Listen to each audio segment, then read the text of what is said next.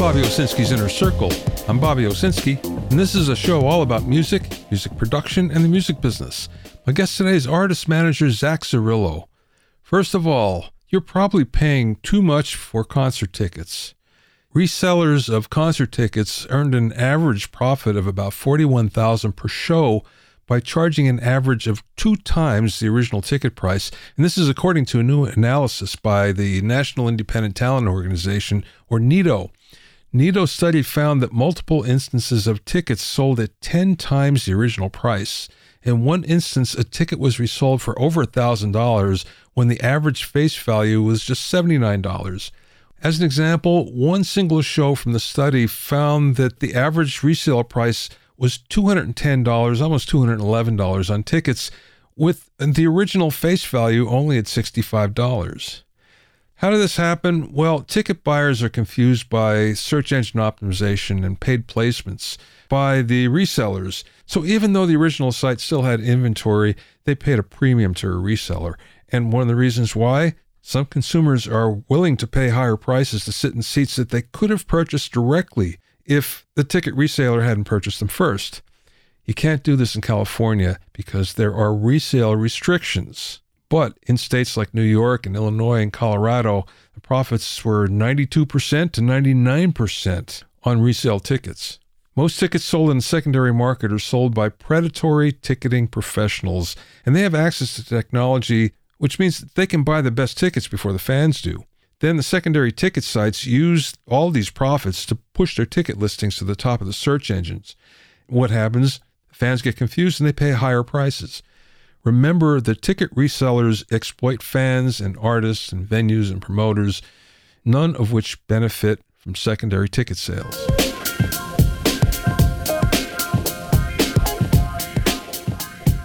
If you have any comments or questions, you can send them to questions@bobbyowsinski.com. Also, I'm pleased to announce that the 5th edition of my Recording Engineer's Handbook is now available. It's totally updated and includes new sections on the latest cutting-edge recording technology, multiple ways to mic over 70 different instruments, a new chapter on recording immersive audio, new hitmaker engineer interviews, and much more. To get your copy, go to rebrand.ly/recording handbook. That's rebrand.ly/recording handbook. You can also find it on Amazon and Apple Books. And remember, you can learn all about the latest in music, audio, and production news when you sign up for my newsletter at bobbyowsinski.com. There you'll also find out about openings for my latest online classes and special events. That's bobbyowsinski.com.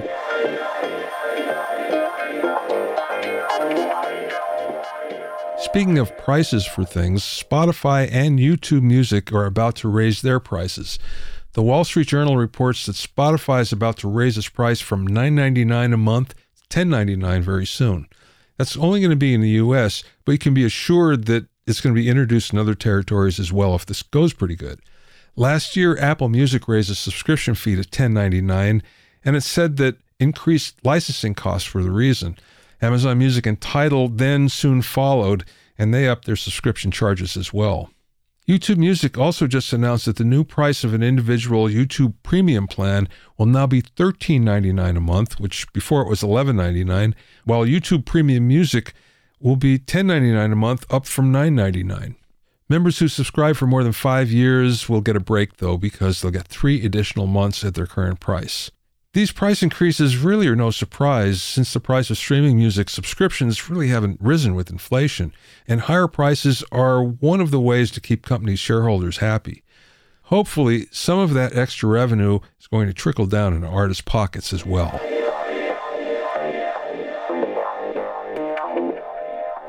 My guest on this episode is artist manager Zack Zarrillo. Zack is co-founder of Alternate Side, a full-service music company that represents over 30 artists in the alternative, rock, pop, electronic, and metal genres. He's also co-founded Bad Timing Records, and he began writing his popular music blog, Property of Zack, when he was just 16 years old. That blog became a go-to source for both music fans and industry insiders alike. Zack's Alternate Side management has a combined catalog of over 5 billion streams, 10 gold records, and 4 platinum records. He's also a fierce advocate for artist rights, which is the ethos of his company, and offers mentorship and assistance in music ownership, career development, finances, and mental health. During the interview, we spoke about how management has changed over the last few years, where he finds talent, how TikTok has benefited his artists, the reason why labels today don't sign artists, the current trends in the business, and much more. I spoke with Zack via Zoom from his office in Philadelphia.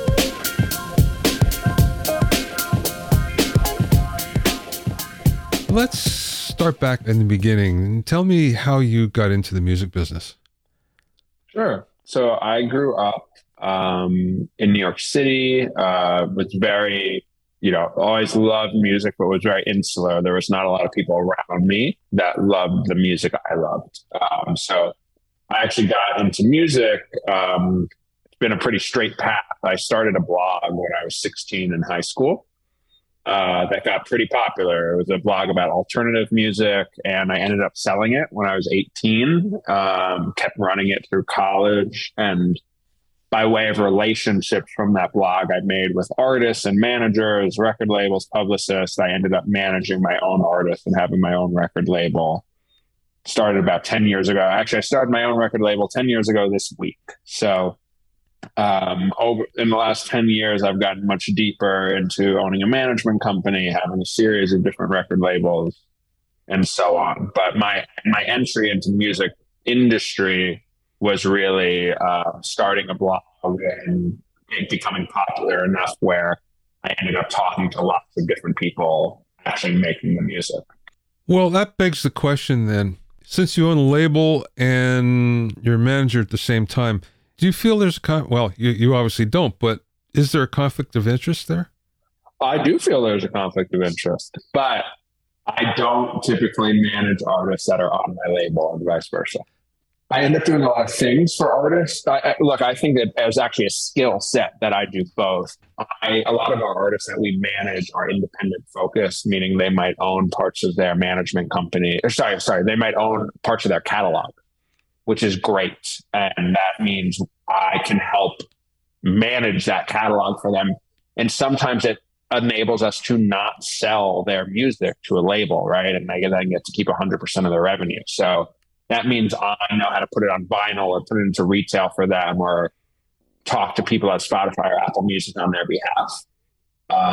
So it could certainly be a conflict of interest at times, but in this case, for the artists that I manage, it's really trying to benefit them with the knowledge that I've gotten from other parts of working in the music industry. So we like to provide, I like to say we're providing a better service for the same price. We're not taking any cut or ownership of their masters or any more percentage than we would as a manager. We just have more knowledge in that area and we utilize that for our clients. It's interesting in that you're doing everything that traditionally a major label would do.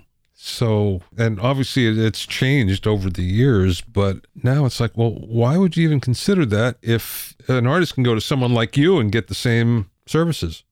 It's a valid question. It's a question we ask often, but everyone's in a very different position. Some of our artists that we manage are very young and they're worth risking things for a couple of years when maybe they can still live at home with their parents or have a cheap rent, right? Where some of the artists we manage are older, have a different living or health experience, and they need more money and financial cushion, and they will trade off parts of their ownership for that, right?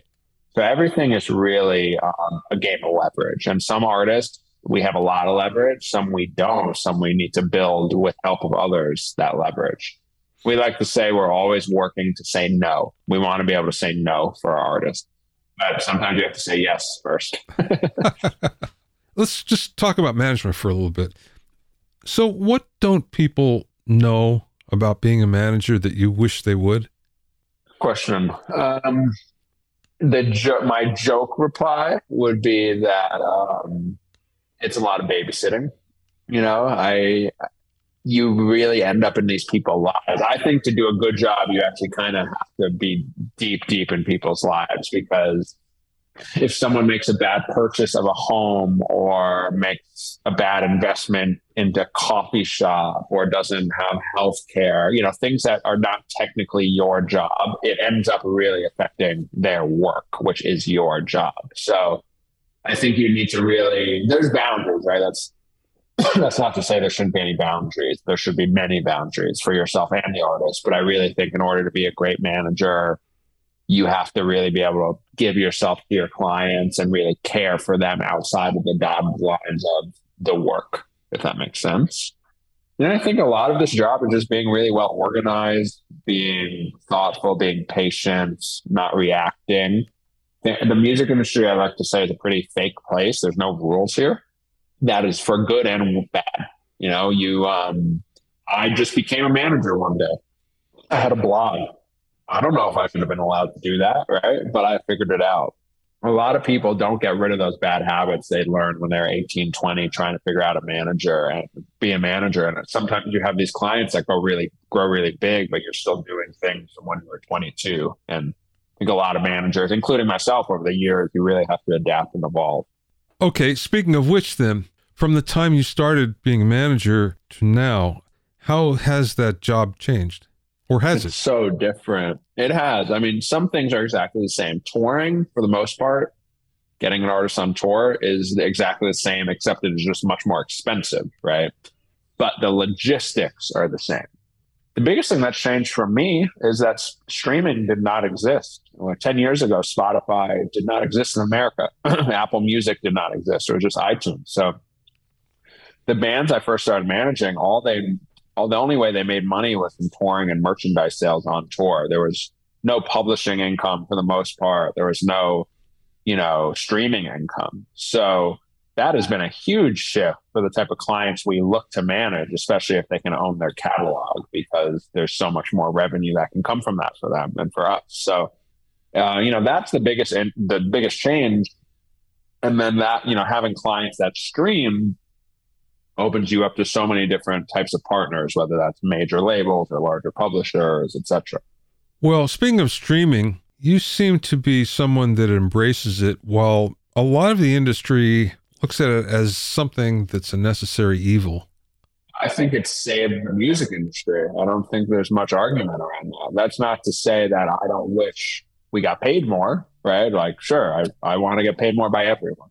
But the music industry was kind of in a death spiral outside of touring. There's no really argument there. Downloads, sales, we're just plummeting. Billions of dollars a year are made for streaming. We manage artists that make millions of dollars a year from streaming only.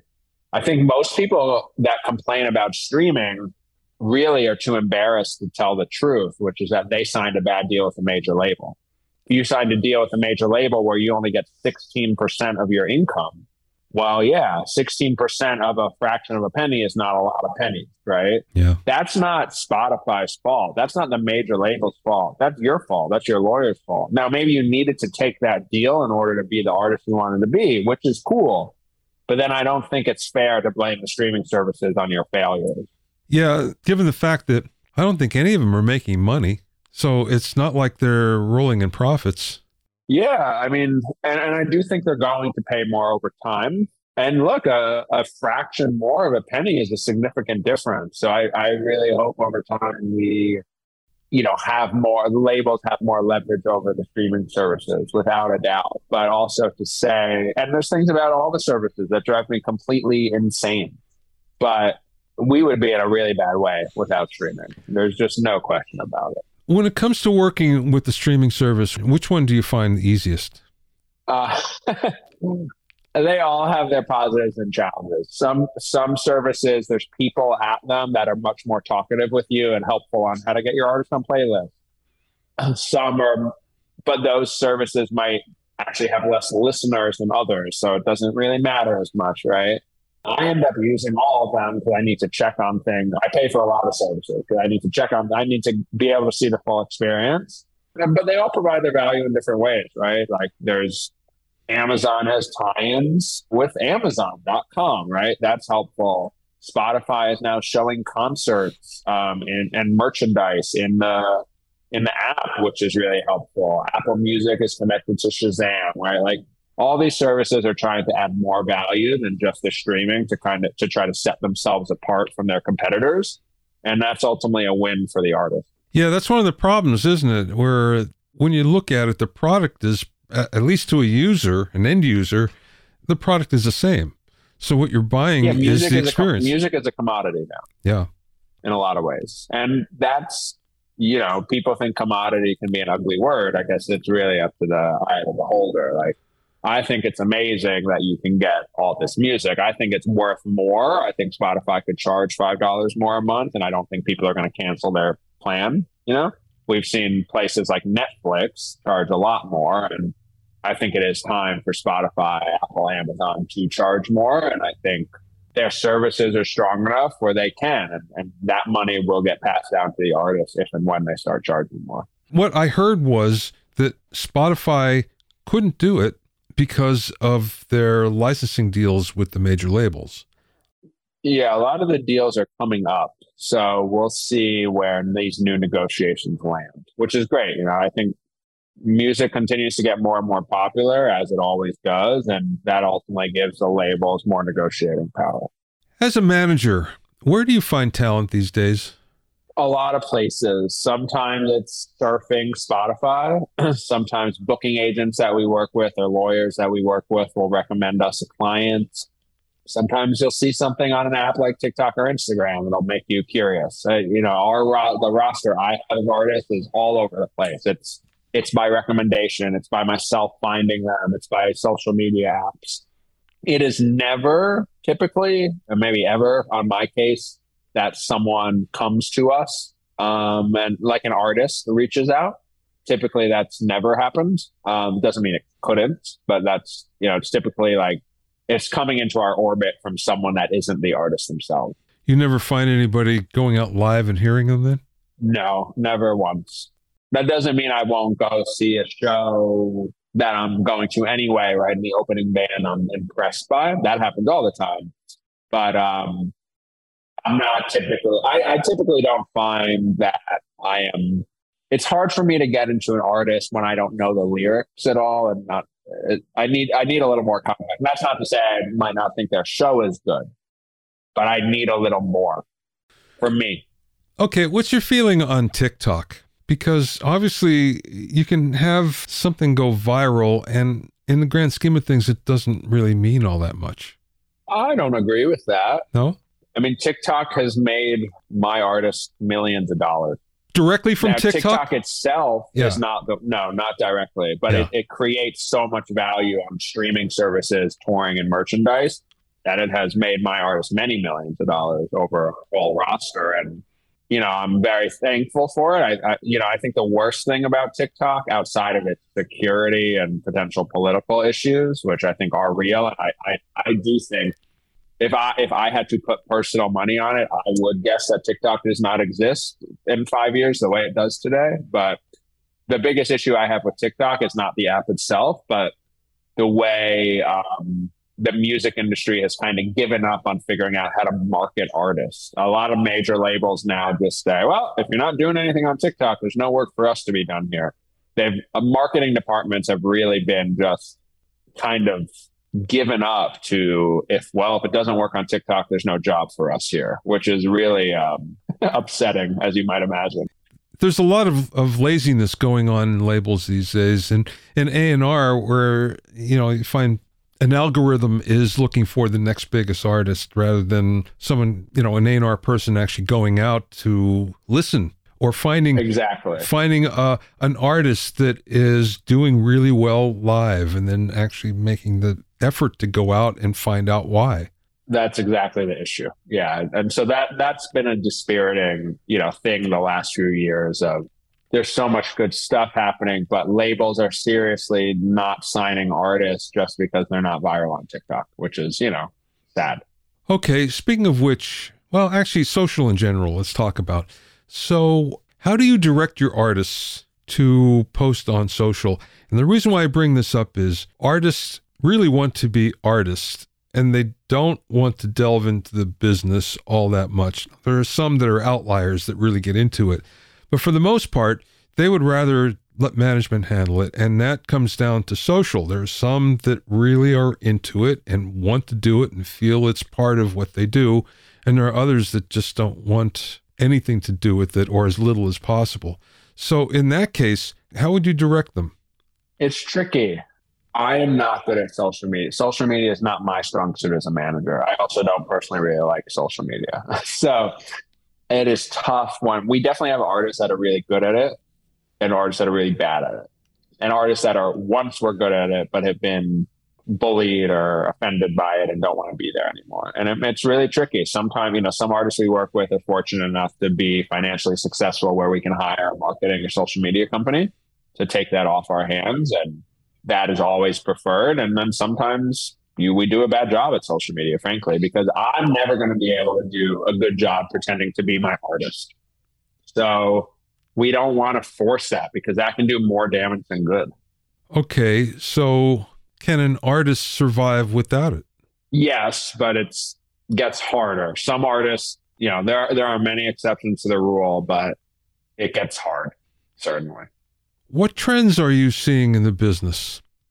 I think it's talking about TikTok, things are going viral a lot less now. In COVID, since everyone was just literally locked up, of course, like things are going viral nonstop. That's not happening to the degree it was. We're also seeing major labels really close their pocketbooks right now.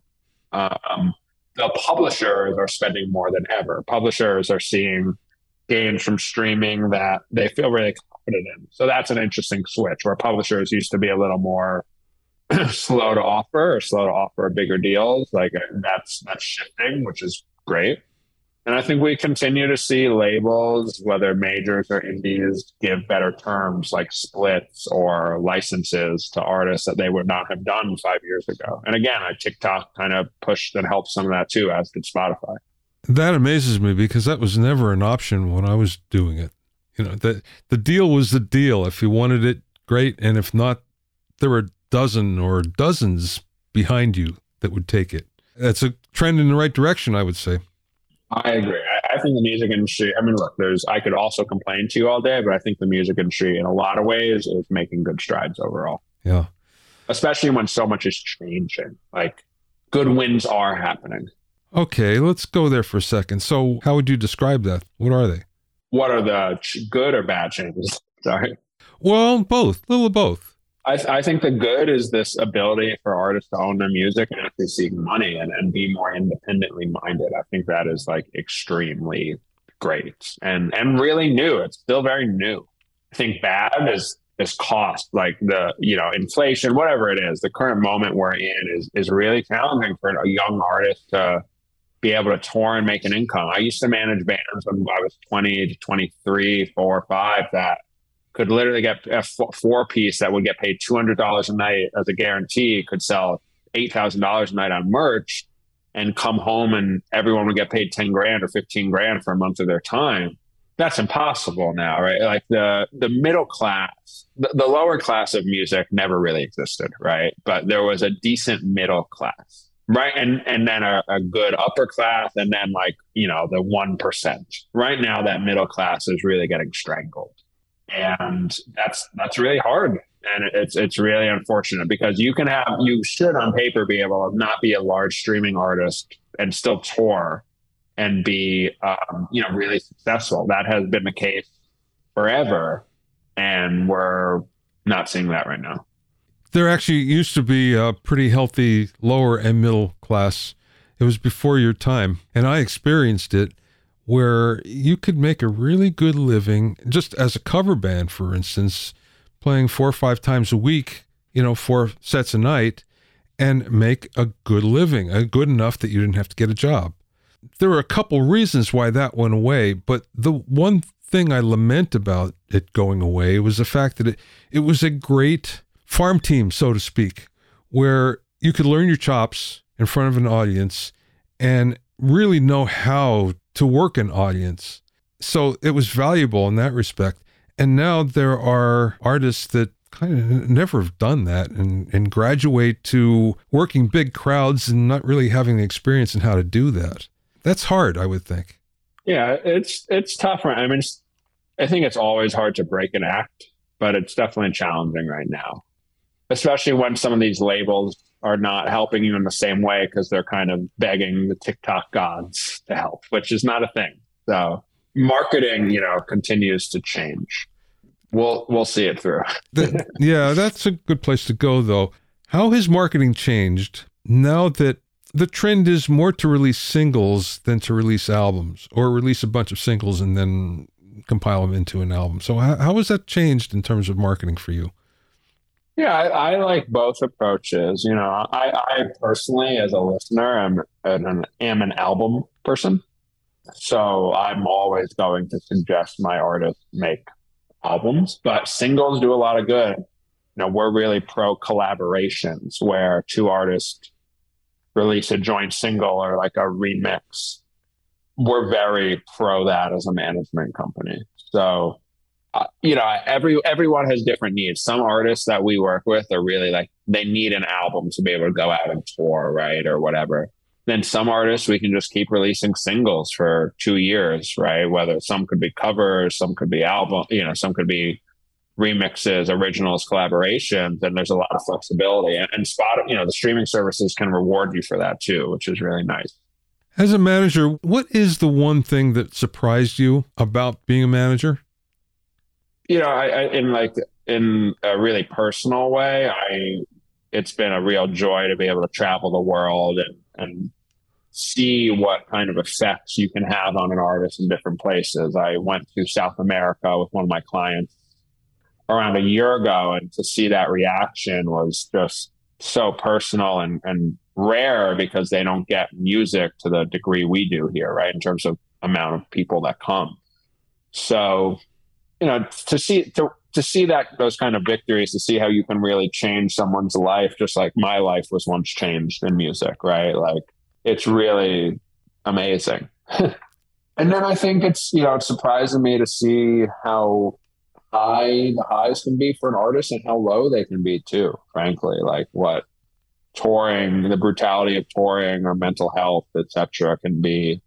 And really just to see how different people are, right? I started doing this when I was 20 years old, managing, and I didn't know many people, right?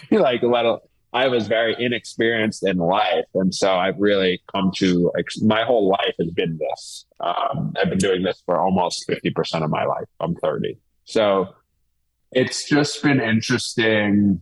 The most surprising thing to me is how different everyone is, and how different that makes every situation. Because if you had one artist in the other artist situation, personality wise, maybe things would be going way better or way worse. And it's a very unique job, because most managers manage multiple clients, and that means you're kind of the CEO of multiple businesses, and all those businesses, while theoretically the same type of industry, can be so wildly different. You mentioned something before. A trend that I see that I'm really thankful is happening is recognizing the mental health problems that can arise from touring. And having experienced it myself, where I went into a deep depression during a time when it should have been a cause for celebration.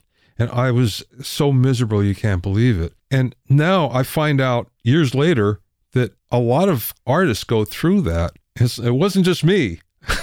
So when I look at this and I see how this is coming to the forefront, it's like, about time. This is really good that this is getting out. And then to have people like you that will support that when it does, figure out how to actually get around it, how to help, means a lot.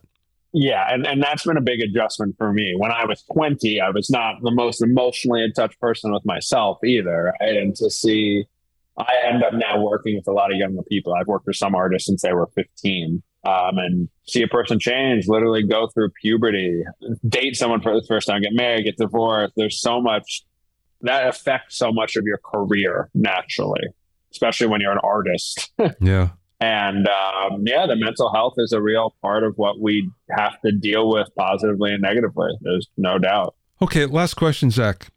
What's the best piece of business advice that maybe somebody imparted to you, or maybe you learned along the way?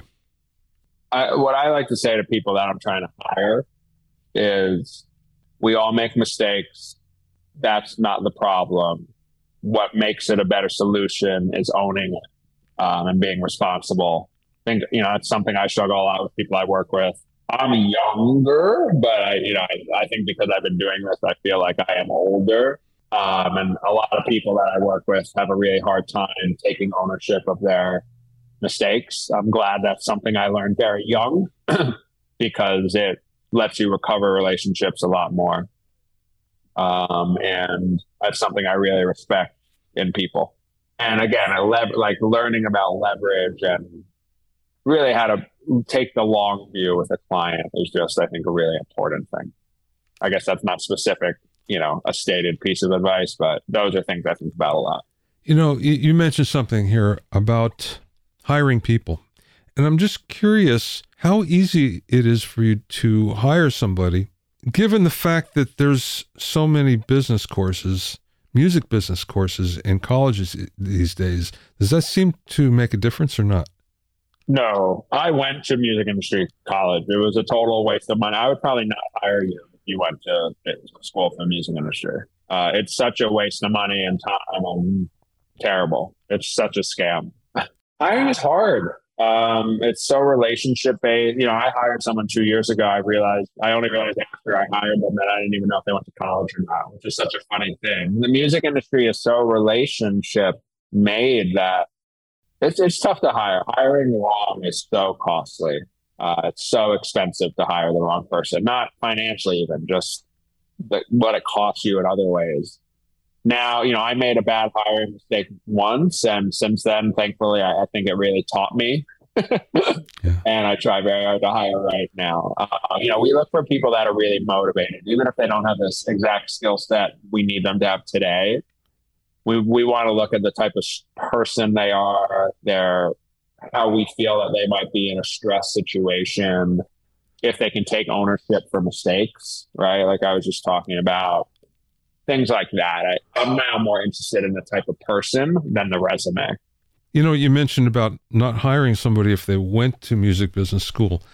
And I had a situation somewhat like that because I had gone to Berklee College of Music.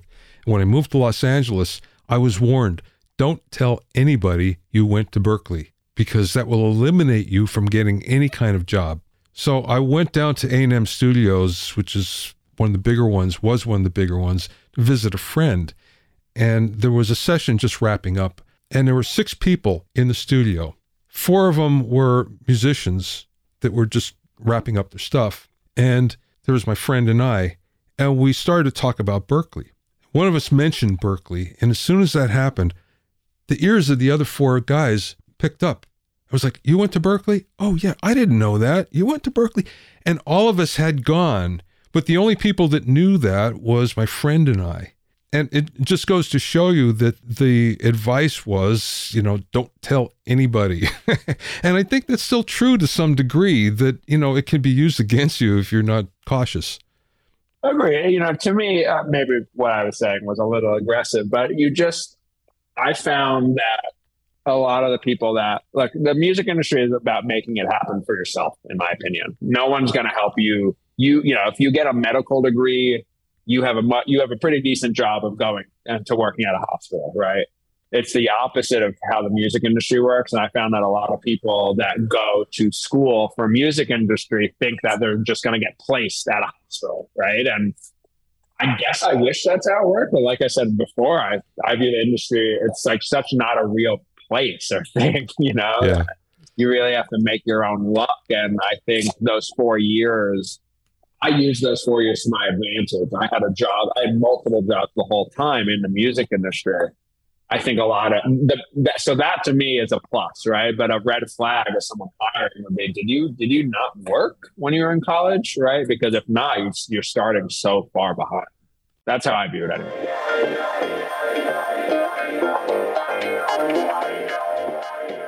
You can find out more about Zack at Zarrillo.com. That's Zarrillo, Zarrillo.com. Thanks for listening and being in my inner circle.